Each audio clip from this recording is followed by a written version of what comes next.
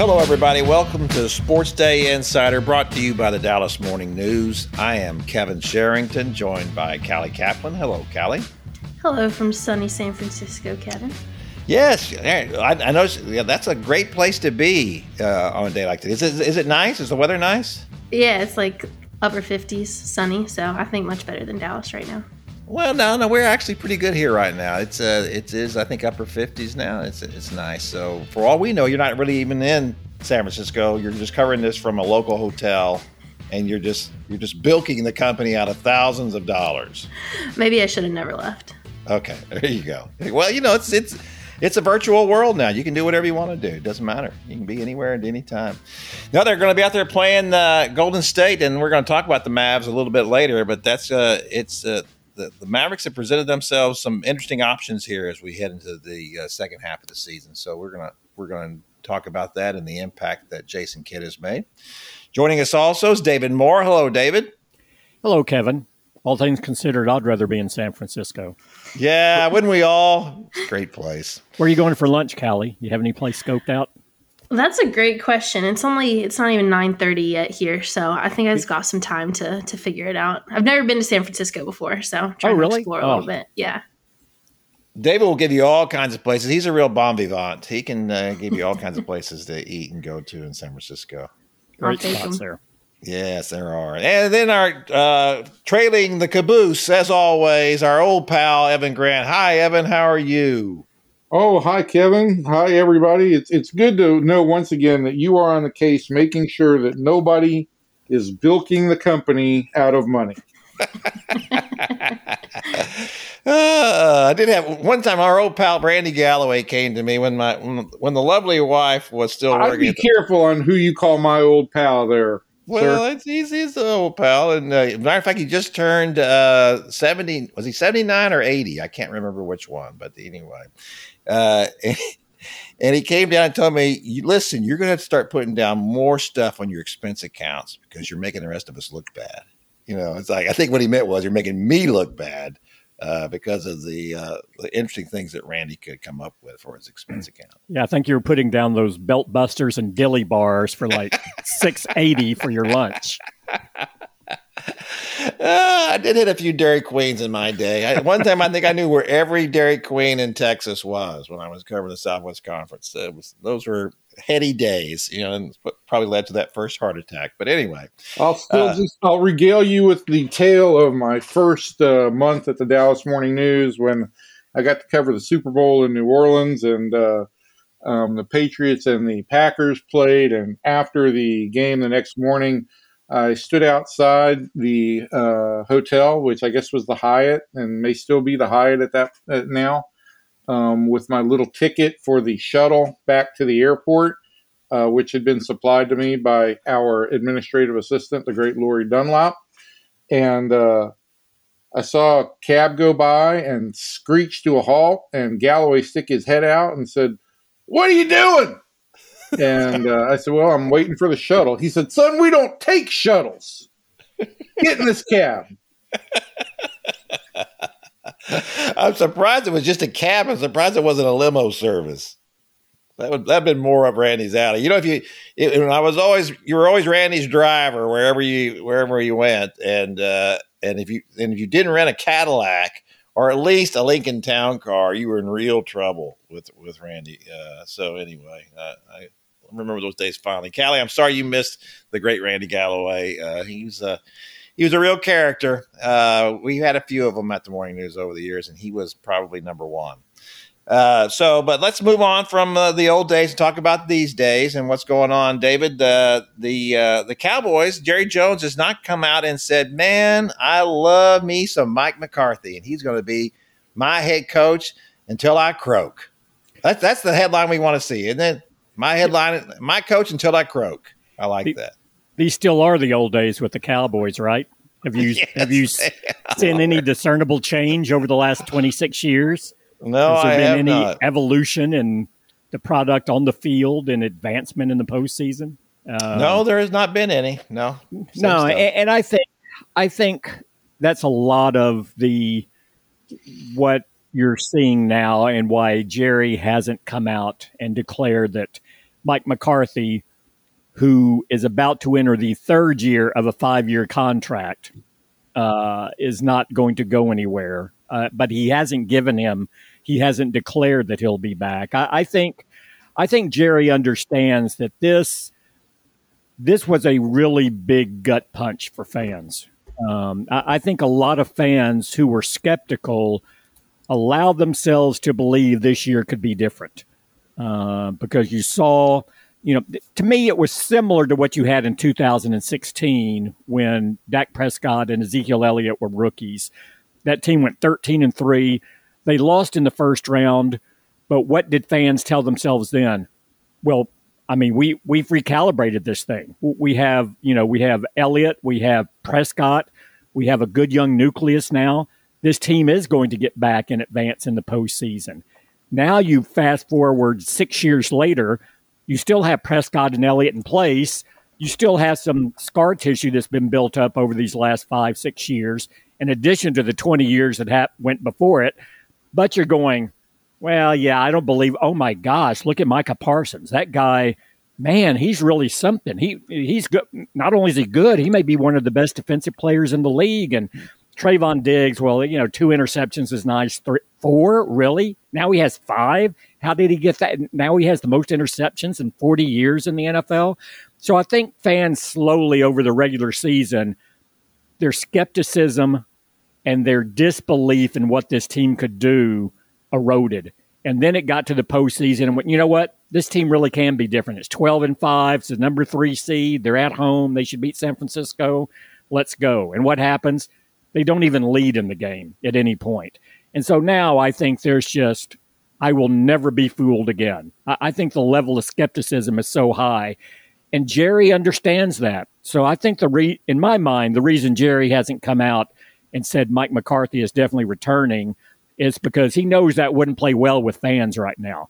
He wants the fans to know he feels their pain. He's as frustrated as they are. He's as upset as they are. But I really think Jerry's boxed in some ways here because I don't know, with the salary cap constraints in place going forward, from a personnel standpoint, this team isn't going to be as good next year as it was this year. From a draft standpoint, they're drafting in the bottom third of each round, not the top third. This team, just from a talent perspective, isn't going to be as good next year. So if you're the owner, how do you sell hope and excitement? I think excitement takes care of itself the way the NFL is structured with close games. But hope, I think Jerry's in a tough bind now as far as selling hope and why you believe next year's team should be different. Evan, did you want to say something? Yeah, I just don't know that I agree that a good strategy is sowing more doubt in fans' minds about the coach. And the more you let this twist in the wind, the more people are going to say that this guy doesn't belong here. And I think the more we're going to eat up long term, that with the first failure of next season, that Jerry's got a dismal situation on his hand. And if there are strong candidates out there, and I don't know how strong a candidate Dan Quinn is as a head coach. I don't know how realistic Sean Payton is as a head coach, but let me say this. If you think either one of them is a strong candidate, they're certainly not going to be sitting there next year, 6 games in, if the Cowboys do get off to a bad start and Jerry is forced to make a decision. I just think this is a bad move on Jerry's part. You can feel empathy for the fans by taking all the responsibility on yourself, or God forbid, actually hiring a general manager for a change. I think letting the coach twist in the wind only is going to backfire long term. Well, let's look at this now from standpoint of we're going to divide this into 2 segments. We're going to say, should Mike McCarthy come back? And then we're going to answer, will he come back? But let's start with the show. We're going to go around the table here. We're going to start with Callie. Callie, I know you've been very busy on that Mavericks beat, but I'm assuming you see a Cowboys every once in a while. And you may read about them occasionally. She doesn't. No, she's just ignoring them. She hates the Cowboys. I read occasionally. Yeah. There you go. Good for you. Good for you. You sound like my wife now. I read your stuff occasionally. If you, from everything that you have heard and seen and watched and listened as we babble on about this kind of stuff, do you think that Mike McCarthy should come back as the head coach? It's a wonderful question, and I feel like there's a reason that you put me first to go so that I can't take anybody else's ideas here. Do I think he should? No, but I was in the camp of just general NFL fan where I was like, he probably shouldn't have been the guy in the first place. Yeah. Will he? Probably yes, because I don't think that there's anyone out there at this point in the hiring process that would necessarily be better that's actually available right now that you wouldn't have to collude or otherwise swing some interesting dealings to get like a Sean Payton. And so I would say, should he be the coach? Probably never should have been. Will he be? I guess so. Okay. Sure. I'm a Ravens fan. We have very consistent ownership and very consistent head coaching dealings. So I'm kind of new at this whole, I adopted the Cowboys as my team heading into the playoffs because the Ravens didn't make it. Because I had, some professional financial interests. If the Cowboys do well, the paper does well. I was like, let's get on board. I learned my lesson. Never again. So that's kind of we thought you were betting. Now. We thought you were betting when you said you had financial interest. I did in my pools. That was not so much as my my long-term professional interest in how this paper might do. I thought you had thousands of dollars riding on these games, and that's what you were bitter about. I don't have thousands of dollars in anything, Kevin. No, me neither. Okay. Yeah, well, I didn't want us to really reveal what our will he be back yet. I want to, for all those fans of our podcast listening now who want Mike McCarthy gone, I want them to build up to something at least for a little while. Okay, first, all of those fans, how would you define all of those fans listening to our podcast? Well, what number do you put that? 2 or more. 2 or more is okay, all. So that's enough. That. Oh, absolutely. Sure. And was a strong word there. Yeah. All right. We're going to go to Evan. Evan, now, should he be back? Don't tell me your will. We've already got Callie's, but don't tell me your will. Should he be back as the head coach? I guess my first statement would be let me answer a question with a question, and that's for both of you guys, and it's just a simple yes or no. Has Mike McCarthy added value to this team on the field, significant value, in his 2 seasons as head coach? All I've heard from I'm not trying to put you in a corner, Kevin, but all I've heard from your columns have been questions about coaching decisions, about clock management, about play calling. Yes, they were 12-5 this year, but I read an awful lot about questions over this guy's game management, and it seems like that would be an issue for me. That I haven't seen this team significantly improve from a head coaching standpoint in 2 years. I think the answer to your question about that is how much he's improved the value. That's a legitimate question. Obviously, they were much better this year on the field than they were last year. But who do we give credit for that? Do we give Mike McCarthy credit for that, or do we give Dan Quinn credit for that? Because the defense is what really got better. The offense, didn't. You can't really make a comparison because the quarterback was out all last year, so we can't really say. Well, you can say they were better because the quarterback played all year. Well, if the quarterback's back, but I'm not going to credit any particular coach for that. You really do. I mean, even with the drafting of Micah Parsons and the improvement of Trayvon Diggs, I think that was probably natural. We all saw last year there were things about him that were just really, impressive. I liked Trayvon Diggs his rookie season. He didn't have he had what, David, two interceptions his rookie year. Mm-hmm. Yeah. But it sure did seem like an awful coincidence that the defense was so much better overall than it was last year. So I think that you could easily say, well, this is more the work of Dan Quinn than it was of Mike McCarthy. So the improvement that you're talking about, the value of the team being better now this year, I'm not sure who gets that at this point. So that's a legitimate question. And the last thing, I'm obviously in a should he return. I think based on my answers, I'm leaning towards the negative. But the other thing that really bothers me is still the lack of a legitimate explanation about the play call on the last play of the playoff game last week.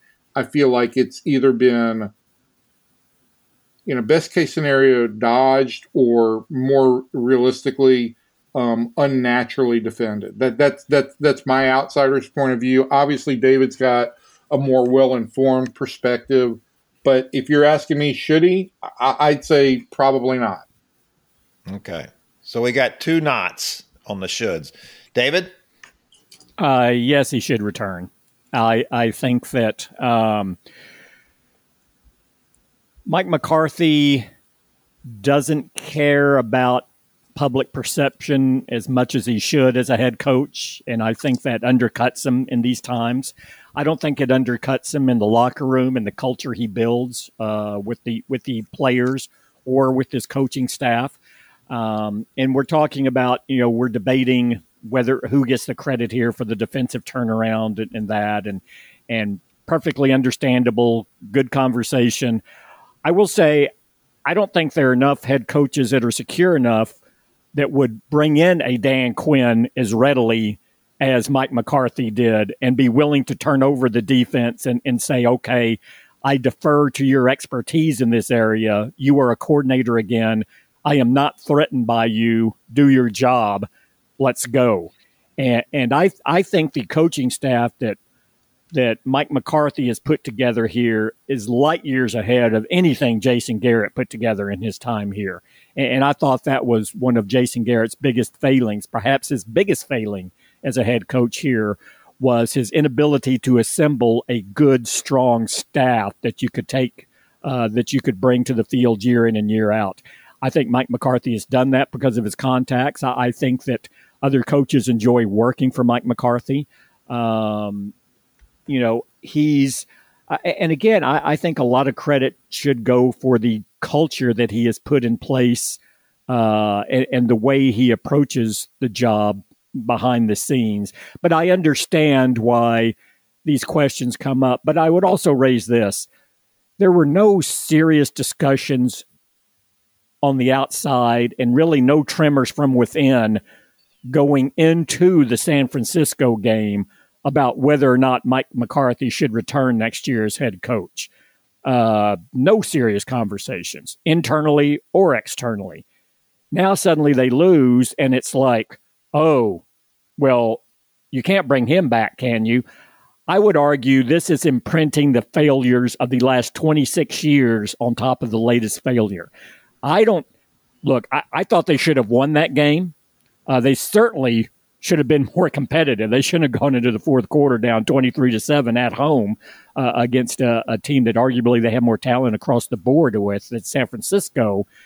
But is that the Cowboys' most egregious playoff loss over the last 26 years? I would argue it's not, but it's the latest, and all those others are imprinted on it. And so now there's this element of throw up your hands and go, okay, history's repeating itself. You got to get somebody else in here. Yeah. Kevin, this is a question I asked you, though, right, the other day. Was this the most embarrassing Cowboys playoff loss of all time? And I think what I shot back at you after you gave me a really good answer was that maybe the better question is, was it the most embarrassing coaching performance in Cowboys playoff history? Yeah, when you go off playoff history, I don't know if you're going back into the 60s then, and you're talking about games where Meredith's throwing 4 interceptions and the fans are booing him off the field and all that kind of thing. So, the 2007 when they lost to the Giants and they beaten the Giants twice in the regular season and then they lost. Well, that Giants team did go on to win the Super Bowl, so I have to give them credit for that. We'll see how far the 49ers go. And the San Francisco team didn't go on to Green Bay. And beat the Packers, and won without scoring an offensive touchdown. Right. And Aaron Rodgers had only one touchdown, and he got his ball to his major playmakers and Devontae Adams and Aaron Jones, and they still didn't win. So they followed the formula that everybody's criticizing Dallas for. Well, how could you not get the ball to your playmakers? And look, that's a great argument too. And I don't think Dallas did a good job of ball distribution. But now, in Green Bay's case, they continually fed it to their top 2 players, ignored the rest of their roster, and now they're not advancing either. So there are lots of different ways to advance. And the issue for this Dallas franchise is they haven't found a way to advance past the divisional round in 26 years when all these other teams have. Look, Cincinnati advanced with a quarterback that got sacked 9 times And he endured that and was in the game to make enough plays to win. San Francisco advances without scoring an offensive touchdown on the road in a snowstorm in the second half.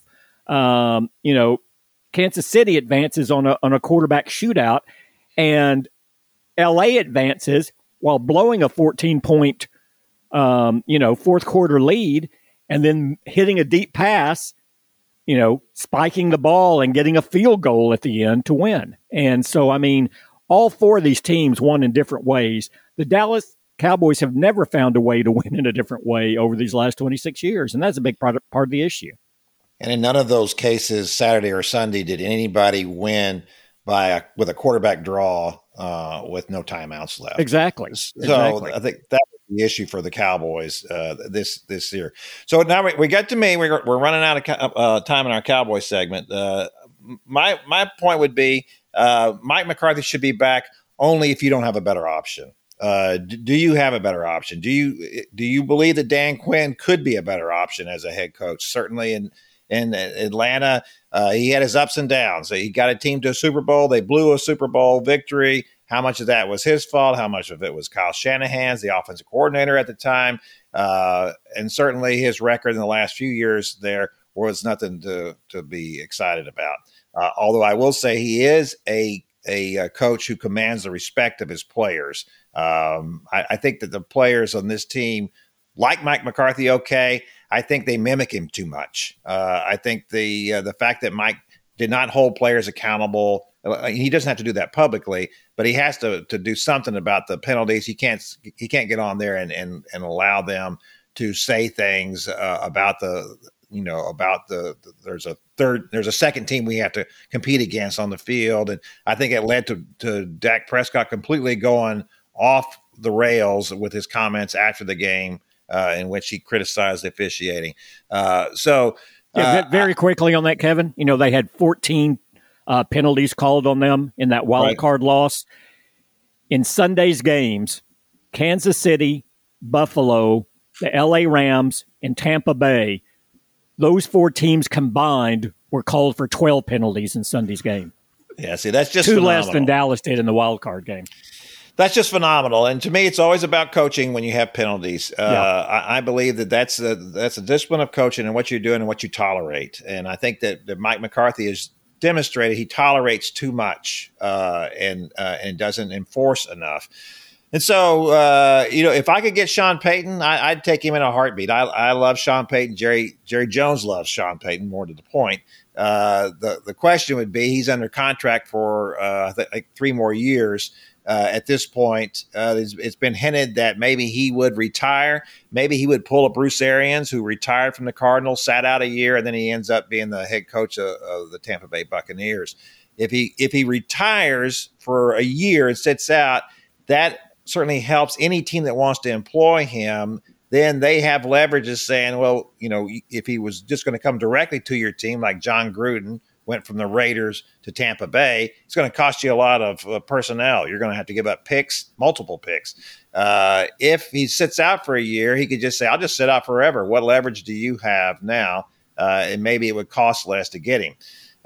Those are all genuine. I think they're genuine questions. I think these are things that Jerry might even be contemplating. I know he has a close relationship with Sean, and maybe they're even having some dialogue. I have no idea at this point. So that turns us back around to will he come back? Will Mike McCarthy come back? My vote is that yes, he will. And this is going to be just really quick. Start with you, Callie. What do you think? I think you already said yes. Didn't you say yes, he will be? Yes, okay. I did. I didn't know we had such She's indifferent about it as well, but as probably most Cowboys fans are at this point. Yeah, exactly. Apathy reigns. Yeah. Evan? I'm going to say he won't. I just think there's too much smoke out there and there's too much twisting in the wind. And we just saw Kyle Shanahan be as you said, we saw Kyle Shanahan be a scapegoat in Atlanta in some regards for that Super Bowl. And he wore that. And then he's gone to San Francisco and now taken this team deep into the playoffs. I think the same could be the case for Dan Quinn if he gets a fresh start as a head coach somewhere else, gets out from under the tide of the Falcons. And so I think he's an attractive candidate. I really do. Sean Payton obviously is the guy that Jerry has the love affair with, but I think you cannot overlook the Dan Quinn factor. David? Will he be back? Yes. Will he be on notice and he's more likely to be fired next year if they don't advance past the divisional round? No question. Yeah. I think if he comes back and he doesn't get past the divisional round, he's out. That's Yes. it. I think that Jerry's patience would be exhausted. I think that Jerry's at his wit's end now. I think that it wouldn't take him much to topple him. I think that Evan brings up excellent points, and I think that I wouldn't be surprised if he doesn't come, if Jerry makes a decision now. I'm just saying this is what I think is probably going to happen. All right, let's move over to the Mavericks now. Callie is out in San Francisco to cover the game against Golden State as we're taping this on Tuesday morning. They're playing Tuesday night. So, Callie, tell us about this team and what you think about how they've done the first half of this season and how they've adjusted to the new head coach, Jason Kidd, considering the fact that the old head coach will be in town at the end of the week, Rick Carlisle. I would say that he probably has better job security than Mike McCarthy at this point. That's just for starters.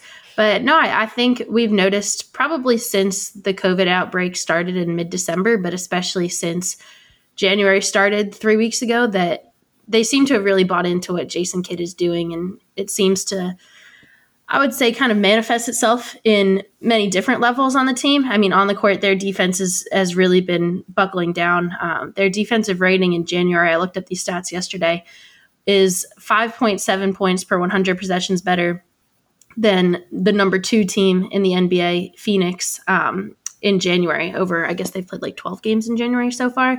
So that's significant. And they've played Golden State, they've played Memphis twice, they've played Denver, they've played legitimate teams that have legitimate scorers, and they've still been able to log those stats. And so I think that's a direct reflection of what Jason's been able to get them to do, which is play defense, which I think Rick talked about last year. And that was kind of their thing last year, is we're going to play better defense. We're going to get guys in here that can play defense, but it never really turned out that way for any sort of meaningful stretch. So I think that's kind of the on-the-court way that you can see Jason's impact actually taking hold. And then I think we talked about this right before we started taping, Kevin, is the relationship between Luka and KP and just between all the guys. It seems like it's a little bit of a lighter atmosphere. Definitely. I mean, it's hard to compare to last year in some ways because they were so limited in what they could do as a team because of COVID, especially for the first 4 months of the season, I would say. But it just seems that everybody kind of gets along. Everybody likes what their role is. And that's KP gets to post up more. Luka gets to play in the ways he wants to play, but he also gets to play next to Jalen Brunson in the starting lineup now that he's kind of made that his spot, and get the ball to Jalen a little bit more if he's getting double teamed or if he wants to kind of move and cut and do whatever Luka wants to do, honestly. And so I think it's a natural point to kind of compare and reflect. And I think that at this point, the Jason Kidd experiment has been good so far, especially these last 2 months, I would say. Yeah, the most difficult thing to get players to do in basketball that they don't do naturally is to play defense. I mean, they can play it for a little while, and then when it gets down to crunch time, then they just abandon it and go back to who they are, or when times are bad. Because it's difficult to try to. If you're an offensive player, it's difficult to be a two-way player. There's only a handful of great two-way players in the league as it is. So that I give them a lot of credit for this. Sean Sweeney, the defensive coordinator, for lack of a better term, has done a terrific job of getting these guys to buy in on what they're doing. If we're talking about Jason Kidd, when he was hired, it wasn't exactly wow. The whole town didn't get up behind that and say, this is unbelievable that they're getting Jason Kidd, considering his track record as a head coach. Not very good. Had blow-ups in Milwaukee and Brooklyn and problems in both places. So, and then there were questions early on this season. I wrote a column that basically they didn't improve the talent enough, and it didn't seem to be enough buy-in here, and this is going nowhere. This looks like another one and done. Well, it may be another one and done. We don't know that yet. Just because you are what you are at the middle of the season, I think we looked at their schedule. They are one game better at this point than they were last year at this time. So that's not a significant improvement necessarily. But I do think we have seen trends. I do think when you look at their record against the upper seeds in the West, it's pretty good. Right now they own the season series against Memphis and against Denver, and they still have 3 games left to play against Utah, and that'll be very pivotal as well. And but the only one they really have struggled against minorly has been Phoenix. And that's been embarrassing. That's unfortunate because they're the number 1 seed. I would say most teams have probably struggled against Phoenix. They've only lost 9 games all season. So true that. I don't think it's a Dallas specific problem. I think the bigger issue is like they get right to the end of the game, they've got them, and then boom, Chris Paul comes back and kills them every time. It seems like it seems to be the recipe for these games against the Suns this season, or any time, as a matter of since he's been in Phoenix. So, David, let me ask you, going back to these games here and what they've done and what Jason Kidd has been able to do for the Mavericks, how much do you give a credit to what the new coaching staff and what the Mavericks are trying to do, and what seems like an improvement, because there was certainly not a great improvement in personnel. I mean, when Bullock and Sterling Brown are the Reggie Bullock and Sterling Brown are the 2 great additions, and neither one has made a significant impact. Bullock's done a little bit, Sterling Brown almost not at all. Yeah, well, I think what you're seeing now that you didn't see under Rick Carlisle when he was trying to improve the defense was it's always about finding that proper balance, right? I think that those teams were so good and dominant offensively under Rick Carlisle. When they tried to improve defensively, their offensive efficiency dropped so far that they were really hurting themselves as a team. And they never really could find that balance. So you couldn't get the rest of the players to buy in. All the players saw was that, well, I know we were winning these regular season games under the old system, and now you're trying to get us to do this, and we're losing more games, and we're not nearly as explosive offensively. Let's get back to that way. I think that, and actually, this is where I think with the cascading effect of all the COVID, COVID issues putting players out, that, it was, okay, we're going to have to adapt here. And I think it was a little bit, and plus you had a new coaching staff. You're going to be receptive to doing things differently. You've been knocked out with that previous system for a couple of years, so you're more receptive to playing defense than you were before. And I think Jason Kidd has found a better balance to his system on the offensive defensive balance. But again, remember what we were hearing early in the season. Oh, this team's a really bad offensive team. They shouldn't be this bad, and they really haven't improved that much defensively. But now they're seeing the benefits of that. And to me, the other thing is it's all about the scheme and help defense in the NBA, because you just don't have enough quality individual defenders to make it work. And if you did, you're going to get blown out on the other side of the ball. There's just the offensive talent is so, cutting edge in that league that defensively, you're just not going to be able to stack up individually. It's all going to be about team defense and help defense. And so I think they've really bought in on the help defense. And, look, Larry Bird was never a great defender with the Boston Celtics, but he was an outstanding help defender. And that's where he got his steals. That's where he, was really able to contribute. Same with Dirk when they were making their, NBA Finals runs. Luka can do the same thing because he has basketball instincts. So put him in a scheme where he can roam, double at certain times where you can't get a beat on it. But with his length and with his, innate basketball skills, he's going to force turnovers or put the offensive player in a bad spot. And I think you're seeing that more and more with this Jason Kidd team. So a lot of credit to what he's doing. Yeah, I'll jump in and say, too, that Luka has really bought in like his own little personality way, where he had 3 steals the other night against Memphis, and he wanted to be considered for like first team all defense. And he jokes about that a lot. And there was another game recently, I forget who it was against, but he had 3 blocks in the first quarter. And, he goes to the huddle and says that he wants awards for his defense. So I think it really does show that when he can play kind of that low man role and he can kind of see what's going on across the court, that you can kind of use him in a way that's not going to exert his energy totally, but it's going to give him a chance to be effective and help guys, like David said. And I think that's that's been well. It's done well for both Jason's emphasis in playing better defense and getting Luka to really buy into that and seeing the fruits of being able to do that for the whole team. And if you get 3 steals a game, which he's not going to do every night, but you get 3 steals a game, you get 2 baskets in transition. That's anywhere from 4 to 6 points. That's making you a plus defender when you look overall at the scope of the game. So, I mean, it's just those little things like that. It may not seem much, but if he's averaging 1.5 to 1.8 steals a game, that's a big plus. That can be a big plus if you're playing good team defense. Yeah, he's at 1.5, which would be a career high average this year. Listen, nothing's as uniting as team defense when you're talking about basketball. It's the ultimate process kind of thing, and everybody's got to buy in. And the buy-in comes first before the results oftentimes. And so you didn't see a whole lot of results early on. You are starting to see results now, and guys really feed off that. It becomes a competitive thing inside. Guys really take heart in picking up one another. The whole aspect of help defense, that is a huge element for building chemistry and a huge element for building a winning culture. But I think as we talked about a little bit in the pre-show, it didn't matter where their struggles were last year compared to this year early on. It doesn't really matter how they're trending right now compared to compared to where they were trending last year. The COVID thing is hard to predict.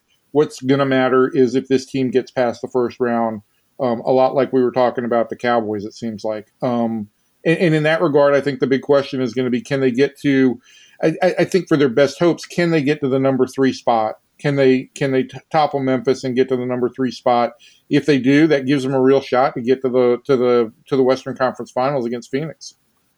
I think getting 2 rounds would be a big step. And I think the thing that's encouraging about this team, despite everything that's happened to it so far, and with the long absences of Luka and KP both, is that they've played well against the top of the West, and they have games left with Utah. They have 3 games left with them, and that's going to be a really significant factor in where they end up. And they need to play well in those games. But early on in the season, I remember when they were really struggling offensively and just couldn't make anything. And asking Jason Kidd, I said, do you think that this emphasis on defense is affecting the offense? And he says, I will say this.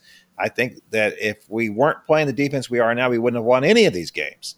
And I think that's the kind of message that he's been able to get through to this team that, listen, we're going to have struggles.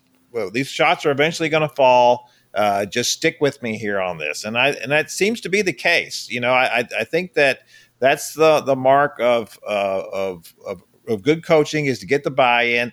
And then as Evan said, when they start to see that success, then they believe in it. Once you start to believe in something that the coach has told you, okay, he tells us this is going to work. We're going to try it. It's not natural. Now we're doing it. Well, it does work. Okay, this is something we can fall back on. So I do think that it bodes well for this team. Of course, and then always the question is, how healthy do these guys remain for the rest of the season? Does KP remain healthy and be a factor?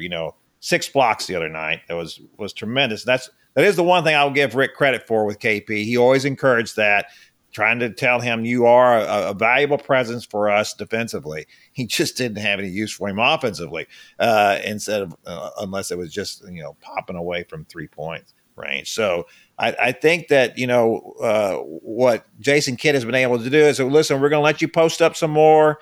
This is the things that you should be doing. It certainly makes Charles Barkley happy, when he sees him doing that.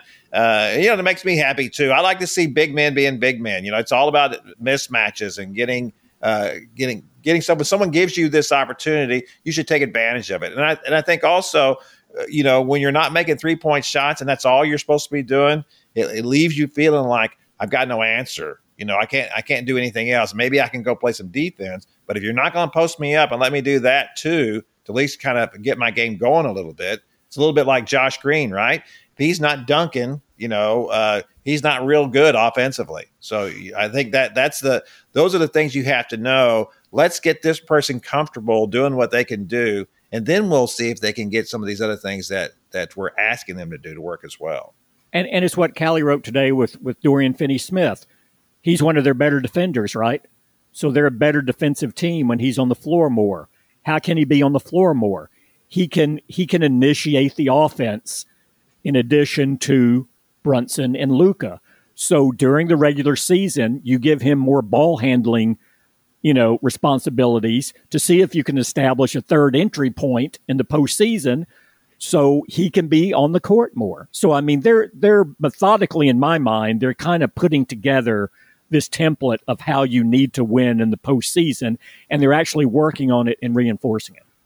And Jason hasn't shied away from saying, like, this is why we're doing it, is because of the playoffs, even though it's still January. I think in the past, that's something that you don't want to talk about it. We're in the moment. And then they are in the moment. And Jason admits, we're in the moment. But if we don't figure out how to have a third ball handler, or if we don't figure out how to win these close games, or we don't figure out how to stop a Chris Paul in the fourth quarter, it's not going to mean anything come April when we're in the playoffs. And so I think by emphasizing that, you almost make it feel like these dog days before the All-Star break, when everything just seems so monotonous, it makes it feel more important. It makes it feel like, hey, I should be exerting this energy now because this is all in preparation for where we want to go. And February is the worst month in the NBA. You look historically at the numbers. The top teams usually have their worst losses in February. It's just you're deep enough into it, but you can't see the light at the end of the tunnel. And you see a lot. You can make up a lot of ground in February and do a lot of good things because a lot of teams just kind of check out. Speaking of checking out, we're going to switch over now from our Mavericks to the Rangers in baseball, and we're all going to check out while Evan just drones on about the prospects of there being baseball. Hey, first of all, Evan, let me just ask you this: is there going to be baseball this season? Yeah, there will be baseball. There will be baseball. I will it start a week late? I don't know. Will it start 2 weeks late? I don't know. I'm still hopeful that spring training will start on time.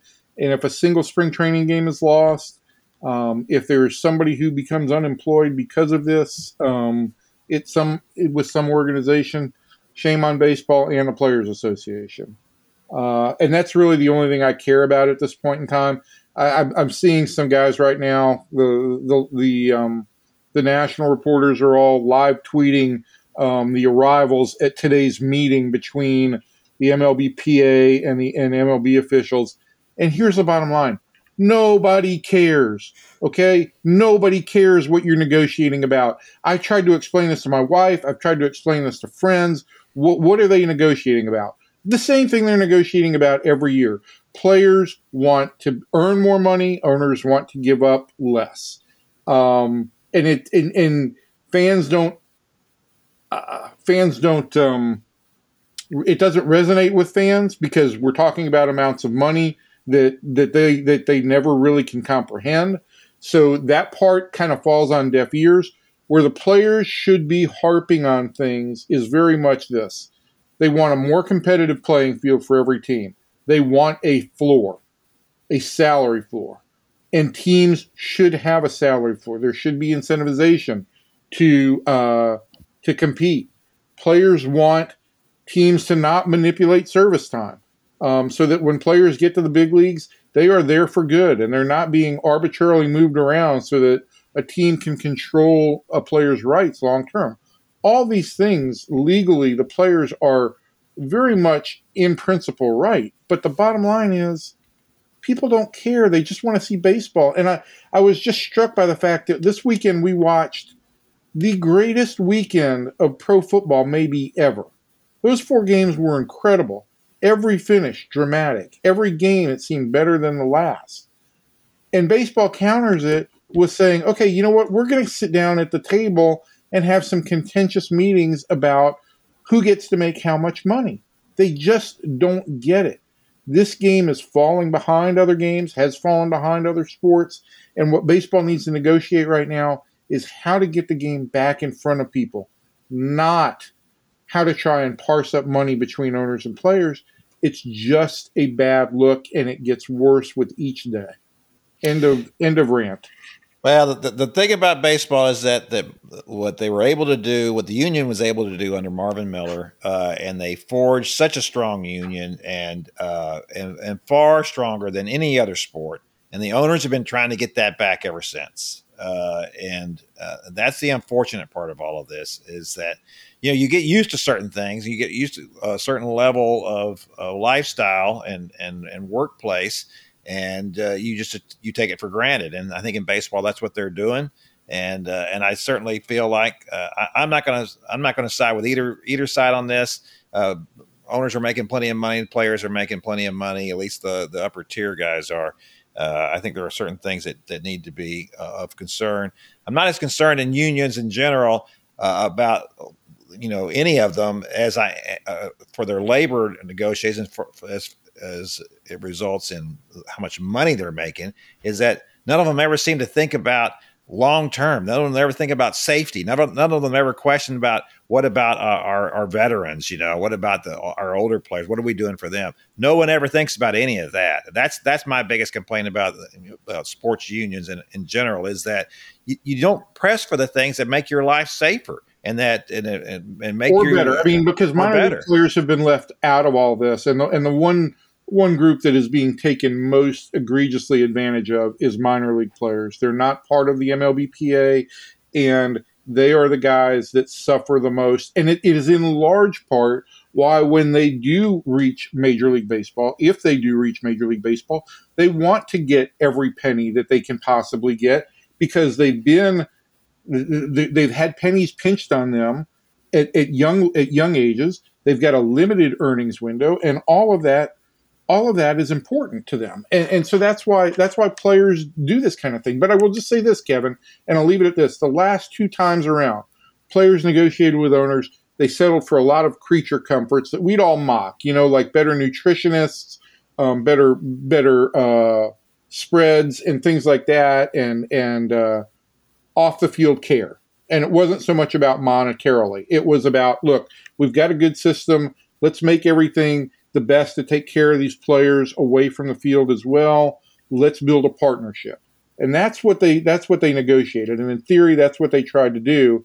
And what owners did was immediately take advantage of that by manipulating service time for players, by, basically trying to drum out the middle group of players, the middle tier of players that were making $3-4 million a year, so that they either had these high-paid superstars that were under control for a long time, or guys under the arbitration threshold. So that is the problem, is that no matter how often players have proposed real partnership, owners are in a position of saying, yeah, we'll be your partners as long as we can be the boss. Yeah, exactly. And just from a practical standpoint, Evan, when realize this is up in the air now, but if you didn't have this uncertainty, when would the Rangers be scheduled to report, and when would an agreement need to be reached in order for that tentative deadline to still be hit? Listen, the other thing that Kevin didn't mention about unions is litigiousness, right? And how much everything has to be negotiated out. So even once you get an in principle agreement, who knows what the ratification process is involved there, and all the other minor details. But to cut to the chase, I would think that, listen, you've got a lot of players that still need to be signed. You've got players that need to make some arrangements. I would think that this week is pretty much the cutoff date to get something in place so that the teams could all report as expected around Valentine's Day.